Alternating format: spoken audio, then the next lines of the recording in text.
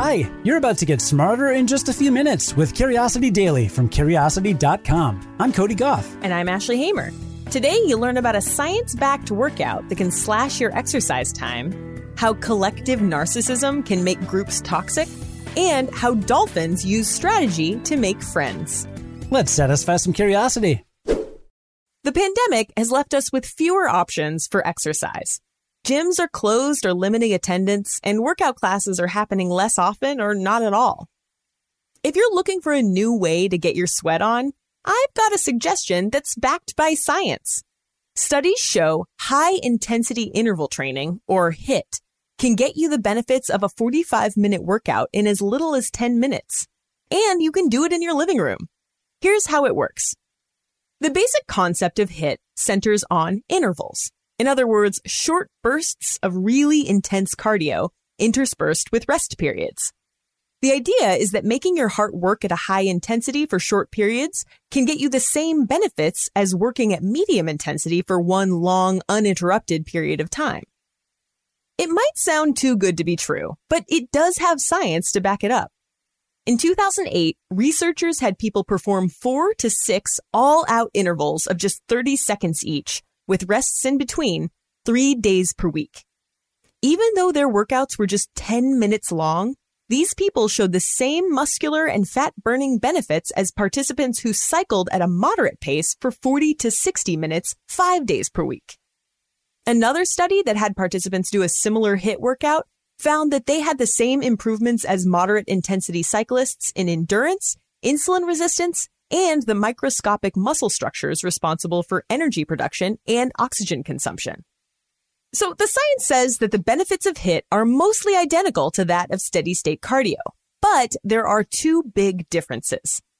The most obvious is that HIIT takes much less time. But there's another important difference. HIIT requires intense, all-out effort. It's unpleasant, to put it mildly. If you already do long, moderate running or biking workouts and you mostly enjoy it, that grueling effort may not be worth it to you. If, however, the time commitment is what's keeping you from even starting a workout routine, HIIT may be the plan for you.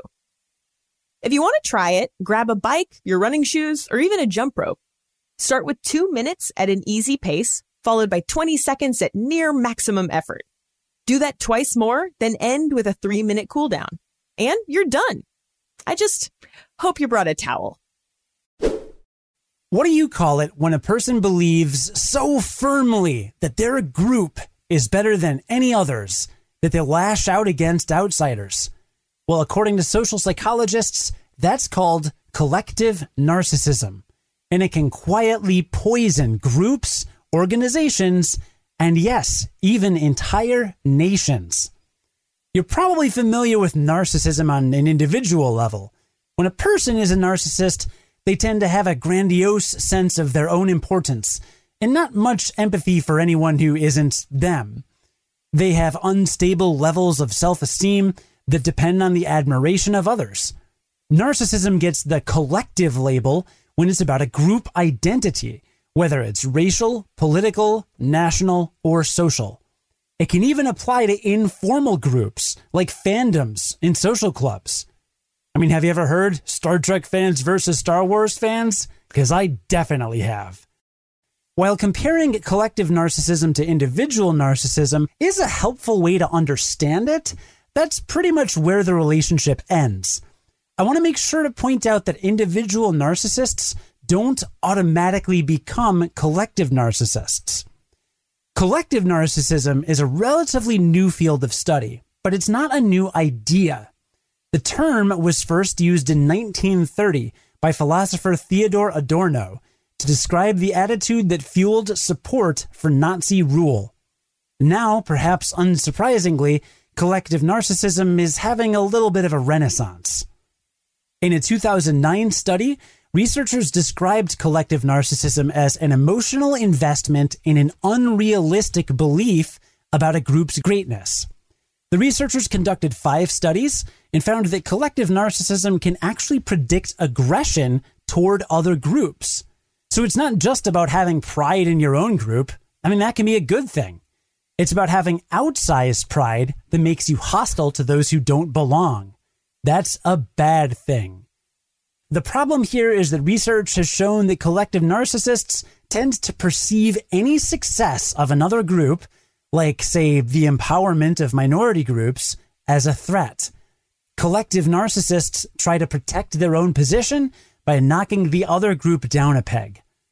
The bummer is that collective narcissism isn't new, and it's powerful enough that it won't go away anytime soon either. So all we can do for now is try to understand it so we can fight against it, both in ourselves and in others. I found this a very useful way to help understand what's happening in the world these days. Being a teenager is tough. You're shaping your identity by figuring out what you like and which social group you belong to, all while learning how to be an independent adult. The friends you make along the way can be key to getting a job or meeting your romantic partner. Well, new research says that young bottlenose dolphins have it about the same. They choose the friends and activities that'll serve them best in adulthood. Unlike baby humans, young dolphins are pretty much on their own starting around age 3 or 4, when they're weaned from their mothers. For this study, scientists from Georgetown and Duke University wanted to know what they're up to when adults aren't around. The team analyzed decades worth of records from the Shark Bay Dolphin Research Project, which has collected data on wild dolphins living in Australia's Shark Bay since 1984. The nearly 2,000 dolphins from this group tend to stay in the area throughout their lives, which allows scientists to study them from birth to adulthood.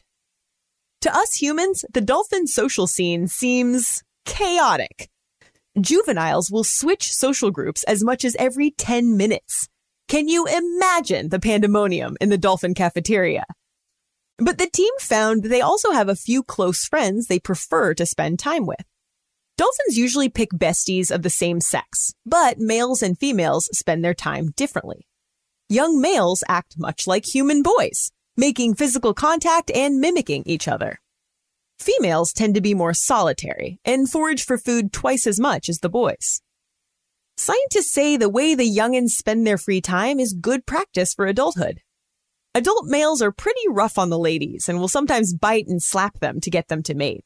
Charming, right? Sometimes, when there aren't many mates to choose from, males form small gangs and make alliances to steal a female from a rival group. After the birth, though, dad takes off and mom raises the calf solo for several years. So you can see why acclimating to alone time and developing foraging skills would be useful to young females before they have a mouth to feed. With the soap opera-style drama of young dolphin social lives, the findings really give truth to the saying, choose your friends wisely. Let's recap what we learned today to wrap up, starting with the fact that you can get pretty fit in just about 10 minutes a day, thanks to high-intensity interval training. Just do 2 minutes at an easy pace, 20 seconds pretty much as hard as you can go, rinse and repeat, cool down for a few minutes, and you'll have gotten into better shape and finished a whole episode of Curiosity Daily. Improve your body and your mind. That's efficiency right there. Hey, I listen to all of my podcasts when I'm exercising. That's pretty much the only time I listen to podcasts. And I exercise a lot, so I listen to a lot of podcasts. That's pretty impressive. Do you hit? I do. Well, see, the thing about HIIT is that runners have been doing it for like 100 years. Interval training is a standard speed workout for runners. Oh, right. But they do it to get faster, not for like the heart health benefits. But it turns out that there are other benefits. Yeah. You know, there's this thing called collective narcissism when people believe a group they associate with is better than others. I don't have collective narcissism about runners. Goodness. All right, fine. And we learned that collective narcissism is when a person is emotionally invested in an unrealistic belief about their group's greatness. You might be able to spot it if you see someone putting down or actually attacking another group of people. And if you notice yourself doing it, cut it out. Try to give yourself some emotional distance. Your group doesn't define you. I was excited when I saw the name Theodore Adorno jump out because early on in my relationship with my wife, she gave me an essay by him called The Culture Industry, Enlightenment as Mass Deception. I'm going to put a link to it in the show notes. It is really interesting. It's not sciencey enough to make it on Curiosity Daily, so we'll probably never have a chance to talk about it. But like, it's some really cool stuff. And I don't know a lot about Adorno, but that particular paper. What's the gist of it?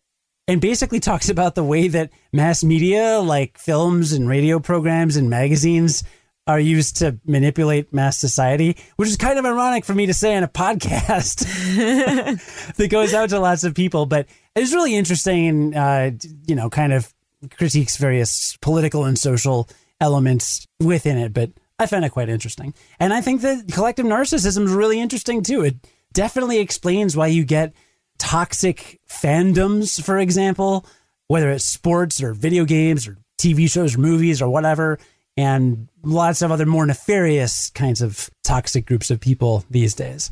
Totally. We also learned that dolphins are strategic when they're making friends. They're not too different from humans in the ways they do it.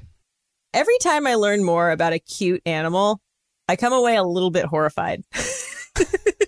Like dolphins are a little violent.